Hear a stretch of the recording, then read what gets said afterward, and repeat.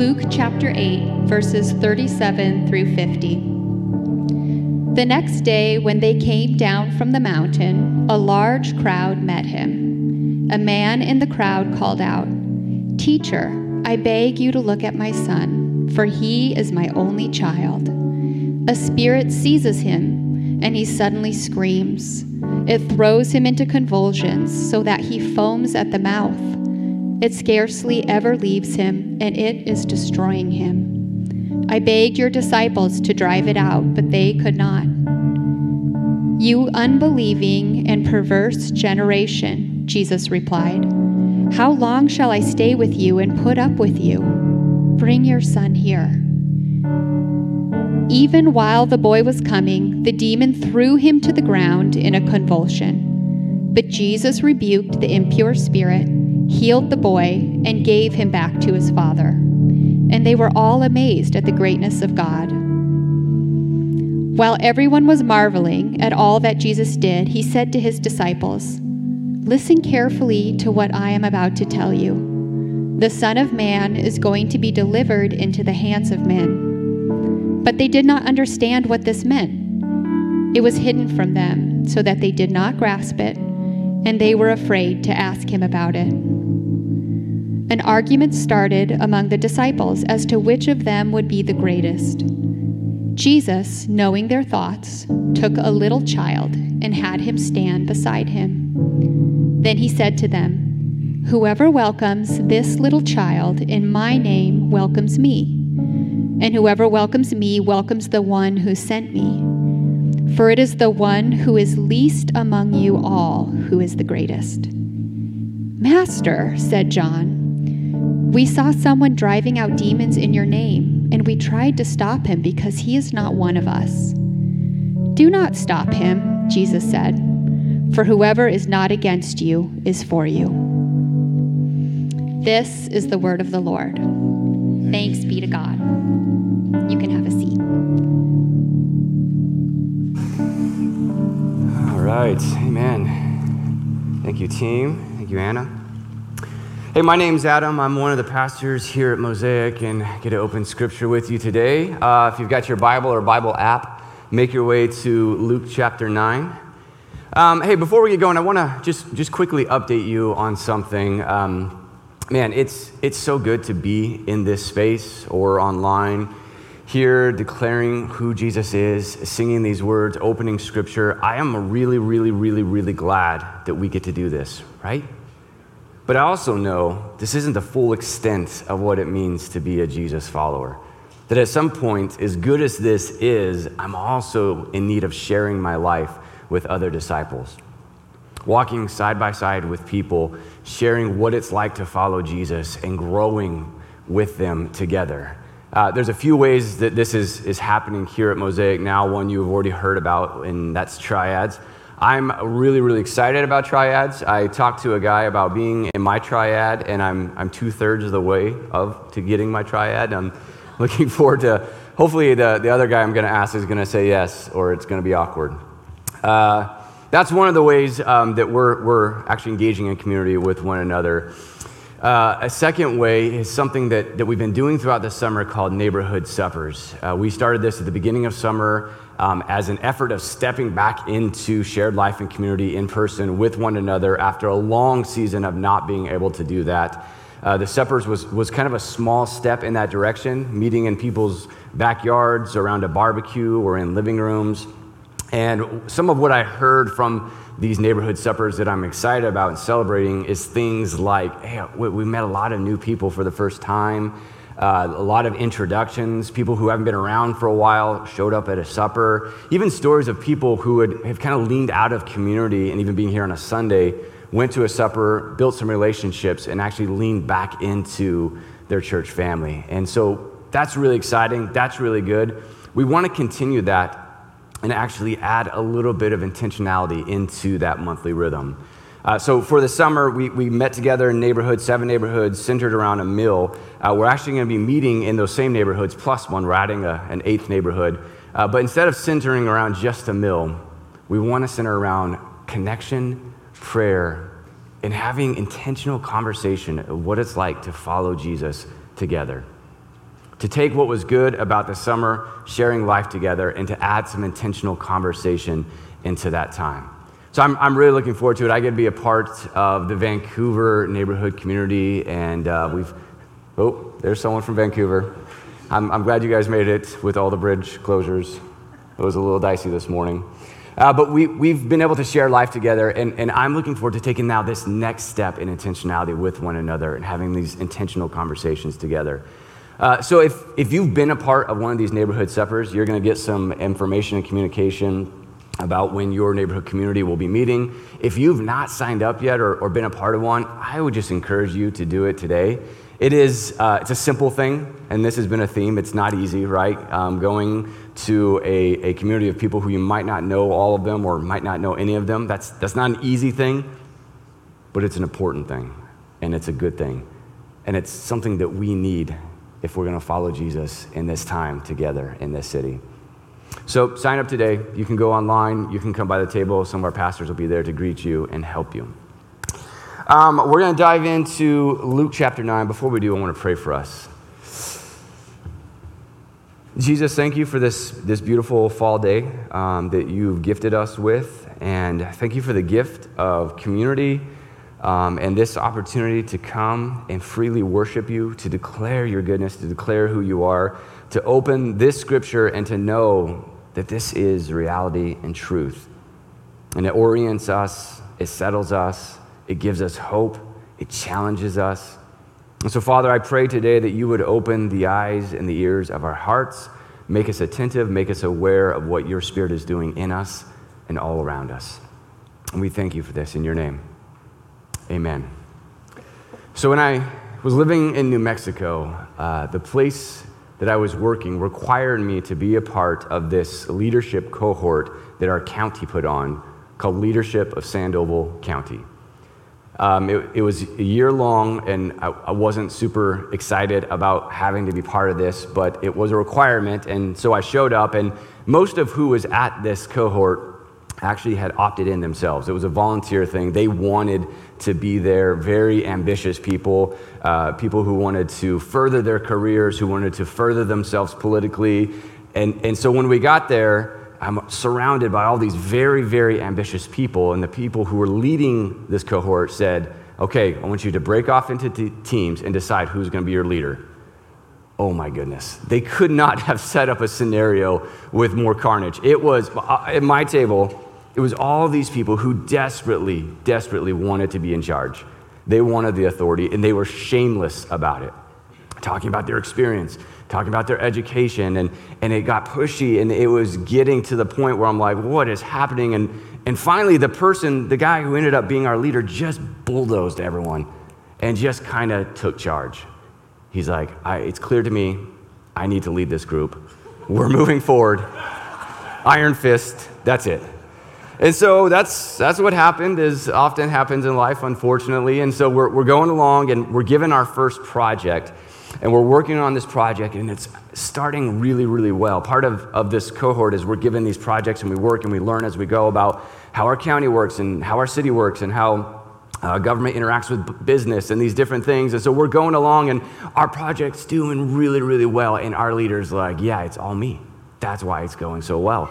And he was sure to let everyone know this is because of his vast experience and wisdom and all of his good decision making. And then it started not going so well. We missed some stuff. We made some pretty critical mistakes, and the leaders in front of everyone started questioning, and suddenly our leader just ghosted us. He dodged responsibility like middle schoolers playing dodgeball. He was just gone. And this is a picture of authority, unfortunately, that we see far too often. A version of authority that really wants to promote self, that really wants to advance self without responsibility, without the consideration of others. We're given this story in Luke that we're going to read today of Jesus, and it's a series of things that are happening. And in this, we see two things that Jesus is doing. One, we see his authority. This is a theme in Luke that shows up over and over as Jesus is talking about this coming kingdom, the kingdom of God. It's arriving with power and it's arriving with authority. We see Jesus in his authority and strength, but then we also see a characteristic, a virtue of Jesus in his humility.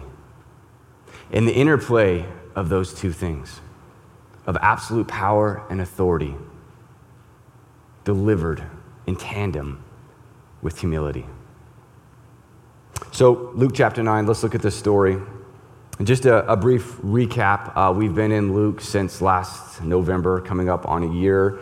Luke was written by a man who was well learned. He's a physician, and he's writing it to a man named Theophilus to give a detailed accounts to the words and the life and the accounts all about Jesus. And the point of this whole story, the point of this book, is to build and stir faith within us so that we know Jesus more, we know him more clearly, and we're growing in our faith. So when we left off, before we took a quick break for the Deep and Simple series, Jesus was with Peter, James, and John on a mountain, and it's a moment called the Transfiguration, where Jesus' outer human shell was momentarily peeled away, and the brilliance of who he truly was shone through. And it's this amazing moment, and you might remember if you were here a few weeks ago, God calls out from heaven to Jesus and to the disciples, the three who are there, "This is my son, listen to him. This is my son, listen to him, follow him." So this beautiful moment happens, and then they stay the night on the mountain, and this picks up the next day. It says in verse 37, "The next day, when they came down from the mountain, a large crowd met him. A man in the crowd called out, 'Teacher, I beg you to look at my son, for he is my only child. A spirit seizes him and suddenly screams. It throws him into convulsions so that he foams at the mouth. It scarcely leaves him and is destroying him. I begged your disciples to drive it out, but they could not.' 'You unbelieving and perverse generation,' Jesus replied, 'how long shall I stay with you and put up with you? Bring your son here.'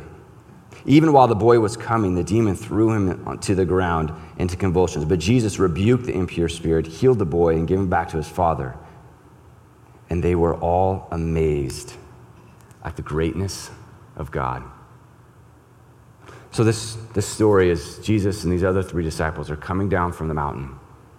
And the moment that he comes down from the mountain, he's confronted with this father who's in absolute desperation. The spirit is tormenting his son. The spirit is destroying his son. He comes to Jesus in absolute desperation. "Please heal my son. I asked your disciples and they could not do it." And we see and hear frustration from Jesus. You bent and perverse and wicked generation. How come you can't understand this? I've been teaching you this and teaching you this. I've been demonstrating my authority over and over. Why are you not getting this? But he tells the father, "Bring me your son." And he shows his authority. We've seen his authority over the physical body. We've seen his authority to forgive people of their sins. And here's his authority once again, even in the spiritual realm, over this spirit. It's kind of an amazing story. These disciples who were asked to deliver this boy from the spirit, and they cannot do it because presumably they're doing it in their authority, not the authority of Jesus. If you've got siblings, you probably have a context for what that looks like. Imagine sibling 1 and sibling 2. Sibling 1 is bothering sibling 2, pesting, picking on them. Sibling 2 says to sibling 1, "Please stop." Sibling 1 says, "No, I'm not going to stop." Sibling 2 gets agitated and says, "No, sibling 1, I really want you to stop. I'm getting annoyed, and if you don't stop, I'm going to go tell mom." Sibling 1 says, "Go ahead, I don't care." Keeps pesting. Sibling 2 goes to mom and says, "Sibling 1's bothering me. I'm fed up." And mom says, "Tell sibling 1, mom says, leave him alone." So sibling 2 comes back and says, "You better leave me alone. Mom said this is going to happen." Arriving with a different authority. Arriving with an authority that there's actual consequences now. These disciples presumably are trying to confront this spirit with their own authority, not the authority of Jesus, not the authority of the one who they've seen over and over heal the sick, raise the dead, set captives free, forgive people of their sins. This is who Jesus is. He heals this boy, and the crowd marvels in amazement. They worship. They marvel at who he is. And Luke, once again, because he does this over and over, he's drawing our attention to the fact that this guy, he's not just a profound teacher. I mean, there's a lot of really good teachers, and we're grateful for them, and they're renowned, and we remember them, but this guy's not just a teacher. He's not even just a prophet. He's not just a disciple. He's something more. This authority that comes from him is signaling to you and I and to the readers of this book who this Jesus is, that he's the Son of God, that he has come in absolute power, and everything in all creation, known and unknown, is under his authority. What an amazing, amazing concept. Even things unseen are within his authority. Then he takes this authority and he places it in the hands of his followers, and he sends them. Here in a few weeks, we're going to get to Luke chapter 10, and it's a story of him sending out the 72.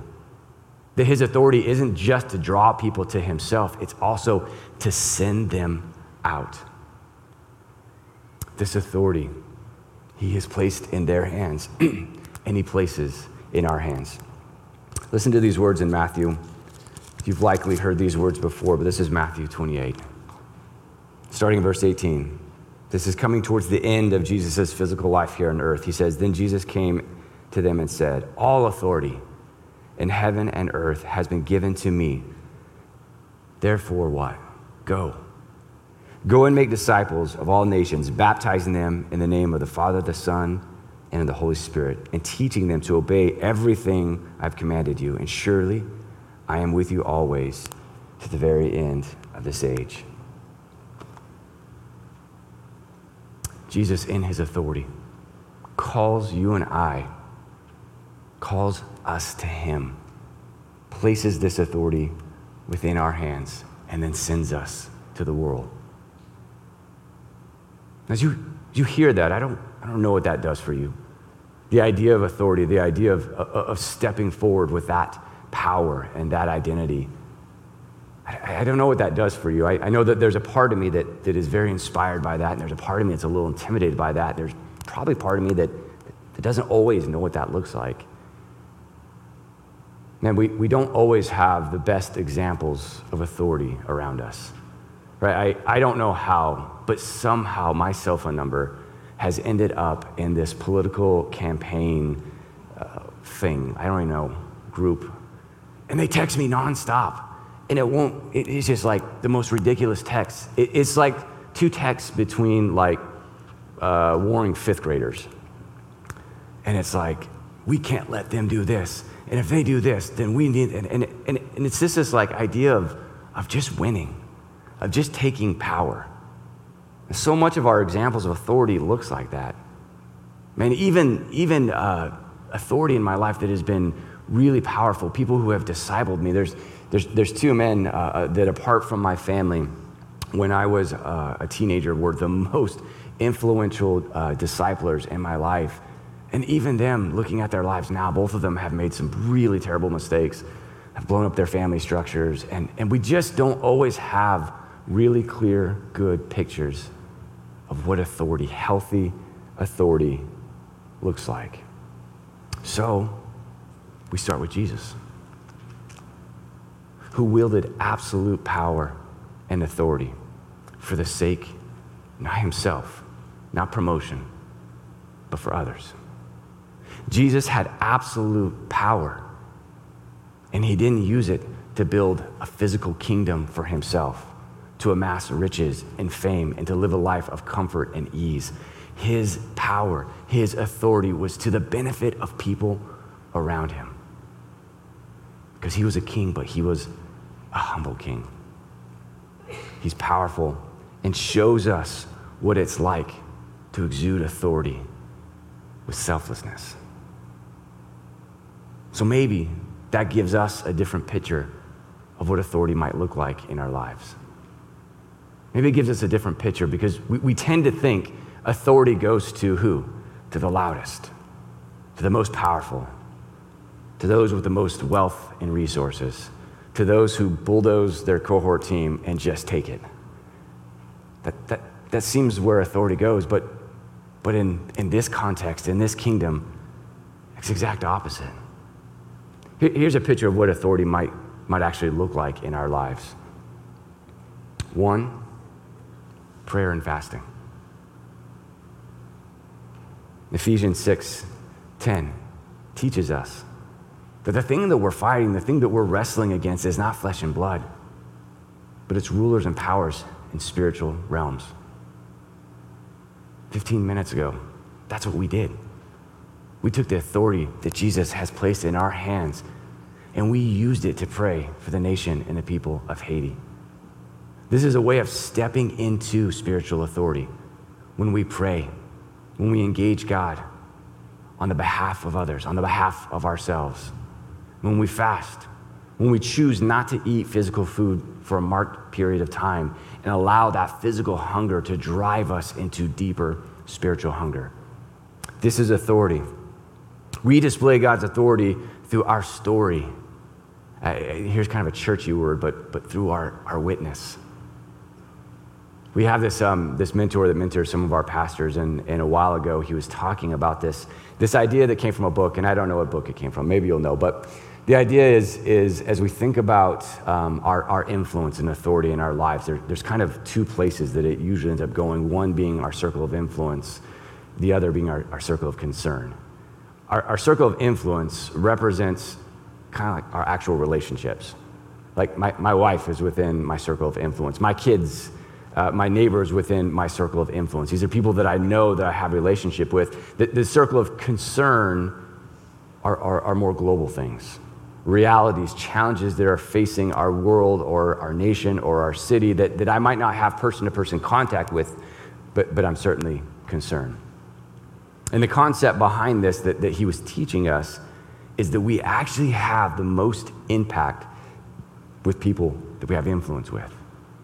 And that our story is a form of authority. It's a form of power for the kingdom of God within our relationships when we tell our story. When we tell the story of what Jesus has done and is doing and what we'll believe he's going to do. That is influential, and it's an authority. It brings truth, it brings clarity, it brings light. We have authority in our prayer, fasting, our story. We have authority when we love. When we live a life marked by love. And I say that word, and I don't mean the sensation of love, the emotion that sometimes accompanies loving someone, but rather the dedication and commitment to serve and to give. 1 Corinthians 13 paints a picture of this kind of love, elevates this kind of love. And when we do this, it becomes a remarkable, authoritative thing. I think about the story of Mother Teresa in Calcutta, who really did nothing but serve people in her circle of influence. She loved them. And look how profound her life was. Because there's an authority that comes to serving and loving humbly people around us. This is a picture of authority, the kind of authority that Jesus models for us. It comes in tandem with humility. Listen to the words as it continues in verse 43. It says, while everyone was marveling at all that Jesus did, he said to his disciples, listen carefully to what I'm about to tell you. The Son of Man, speaking about himself, is going to be delivered into the hands of men.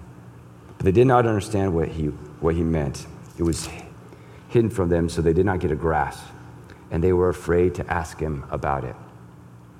It seems a little bit out of sequence.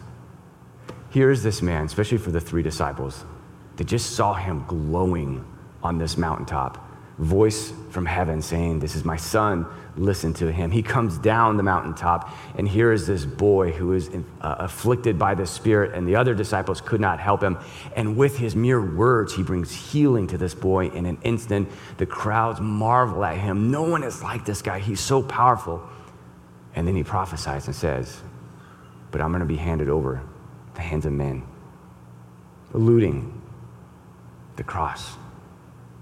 That even in his power, even in his strength, he is here to serve and to give himself and to give his life, demonstrating his humility, that he has come as a servant leader. See, authority without humility leads to self-promotion. It ultimately leads to some kind of pain and abuse. Authority without humility. And humility without authority, without actually engaging and speaking out and being Christ's ambassadors, it leads to passivity. That we can have the right heart, but we conceal the authority God has given us. Matthew's account of the Sermon on the Mount says that we're meant to be like a city on a hill shining in darkness, not like a light or a lamp put under a basket. But to take the authority that God has placed into us, and as servants, live it out to the people around us. Here's what this humility looks like. This is Philippians chapter 2 and verse 5.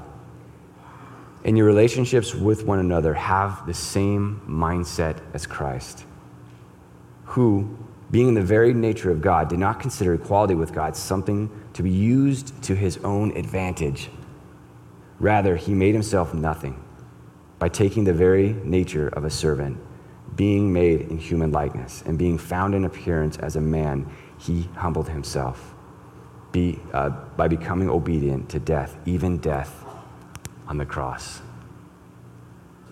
This is our example of authority and humility. Humility, it looks like preferring the other. This is what we read in this passage in Philippians, that Jesus lived a sacrificial life. He did not use his authority for his own gain. He used it for the benefit of people around him, preferring the other, creating space for others, self-control. That I create space for other people in my world around me. That I temper myself in my ambitions, humble myself for the benefit of others around me. And serving without expectations, serving without strings attached. Serving without an expectation of reciprocating something towards me. This is living generously. So this scene has happened with the disciples. Jesus has come down with the three, and he's delivered this boy, and suddenly they begin to break out into a bit of an argument. This happens a handful of times with the disciples, but they get into a little bit of argument, and what they're arguing is what? Who's the greatest? Let's read. This is verse 46. "An argument started among the disciples to which of them would be the greatest. Jesus, knowing their thoughts, took a little child and had him stand beside him. Then he said to them, 'Whoever welcomes this little child in my name welcomes me, and whoever welcomes me welcomes the one who sent me. For it is the one who is least among you who is the greatest.'" So they get into this argument. And you can kind of see this argument coming, right? Jesus is returning from the mountaintop with not 12, but how many? 3 of his disciples. I'm sure that they reminded the other 9 of this. I'm sure that it was kind of known, like, hey, what's going on with these 3? Jesus, are you starting a triad without us? Is this happening? And then while they were gone, his other disciples tried to cast out the spirit, and it didn't go so well for them. And so they're beginning to kind of jostle each other and position who is the greatest. What does that question actually mean? Who is the greatest? What are they actually looking for in that ambition? They're looking for closeness with Jesus. Because whoever is the greatest, whoever has the ambition to push them to the top, gets to be closest to Jesus, gets the recognition from Jesus, gets the affection and the attention from Jesus. This idea that we can garner God's affection through our ambitions is a miserable, miserable trap.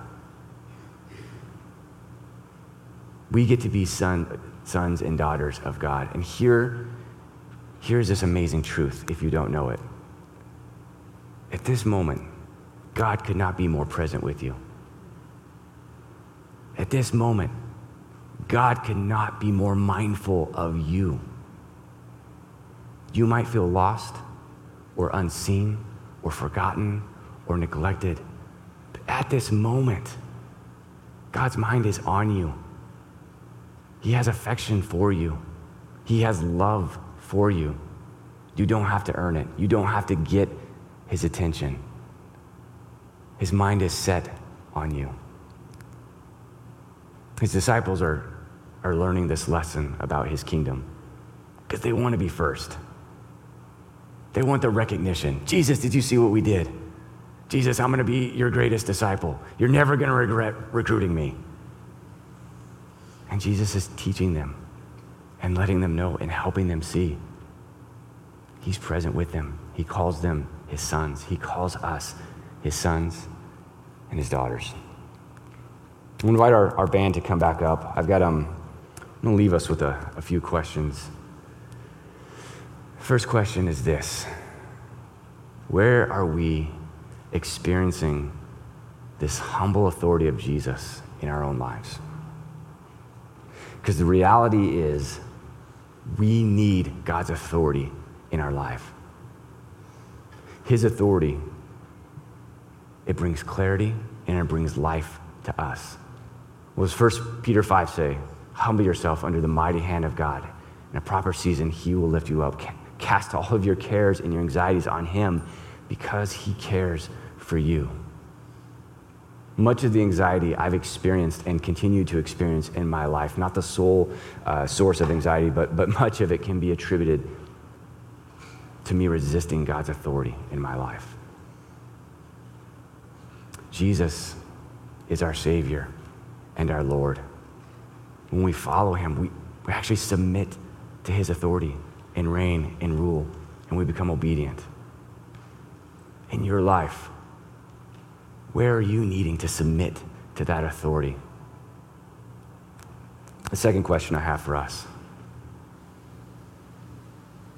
where is God inviting you in his kingdom to take the authority that he's placed in your hands? Where is he inviting you to bring that authority to? What relationships? What darkness or brokenness in our neighborhoods, in our city? Is God specifically saying, would you pray? Would you fast? Would you call out? Would you bring and pray for healing for this person? Would you bring or pray for freedom for this place? Where is God inviting you to do that? Where is he inviting you to share your story, the authority of your story? What Jesus has done for you is the most powerful thing you can communicate to this world. Where is he inviting you to share your story? And where is he inviting you to be love? To do what love does, to prefer others, to care for others, to serve others sacrificially, not expecting something in return. Where are we needing to experience God's authority? Where is he calling us to represent his authority? We're going to come to the tables here. Part of our worship is recognizing that this story Jesus is telling here, that he's going to be delivered to the hands of men, that this actually happens, that he went to the cross, that he faced death. 3 days later, he arose in absolute power. And we take communion remembering that, worshiping him for that reality. And as we go to the tables today, or if you're at home, as you're preparing the elements, I want to go to the table with those two questions reverberating in our hearts, asking God's Spirit to speak to us. Jesus, thank you for your word. Thank you that your word brings life and clarity. I pray as we go to the table and we think about your authority both in our life and in our hands, I pray that you would speak to us, that you would give us clarity of what you want us to do, that you would give us clarity on where we need to submit, where we need to let go and say we submit to your authority, your rule and reign in our lives.